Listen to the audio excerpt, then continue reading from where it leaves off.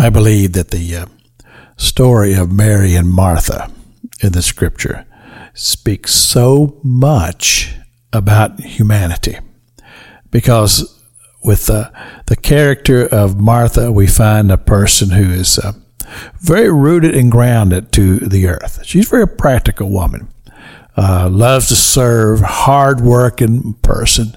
And then we find the personality of Mary, who just loved to worship, and she just had a heart and a spirit to just worship God. And the things of the earth are just really doesn't attach her that much.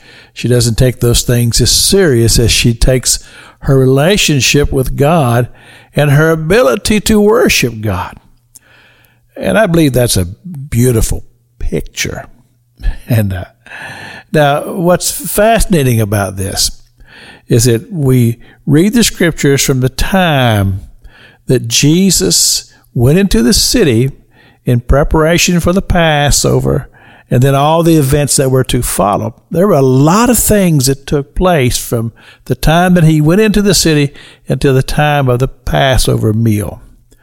And one of the stories that we find related in Scripture by several of the writers of the Gospels is the story of the woman who came with the alabaster box of ointment and began to just worship Jesus, minister to him, anoint his feet, anoint his hands, his hair, and just demonstrated her love for Jesus.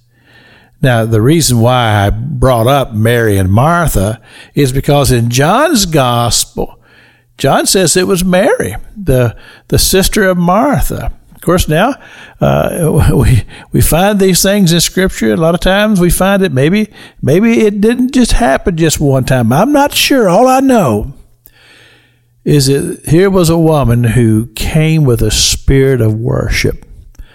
And the thing that's related to me in this is the fact that it's just not a thing that humanity often finds itself able to do, and that's just worship God.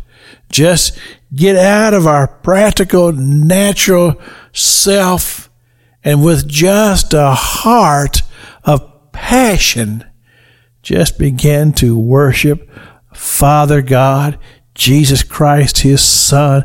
Invite the presence of the Holy Spirit into your heart and soul, and just forget about everything in life and just give yourself over to worship, as this woman did.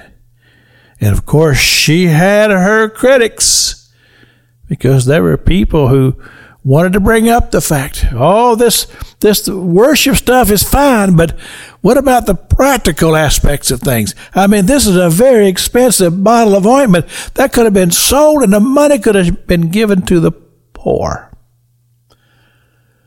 Scripture also tells us that the person making that accusation was Judas, and I don't believe his heart was to worship the Lord, because he was the one who ultimately brought those who would kill him.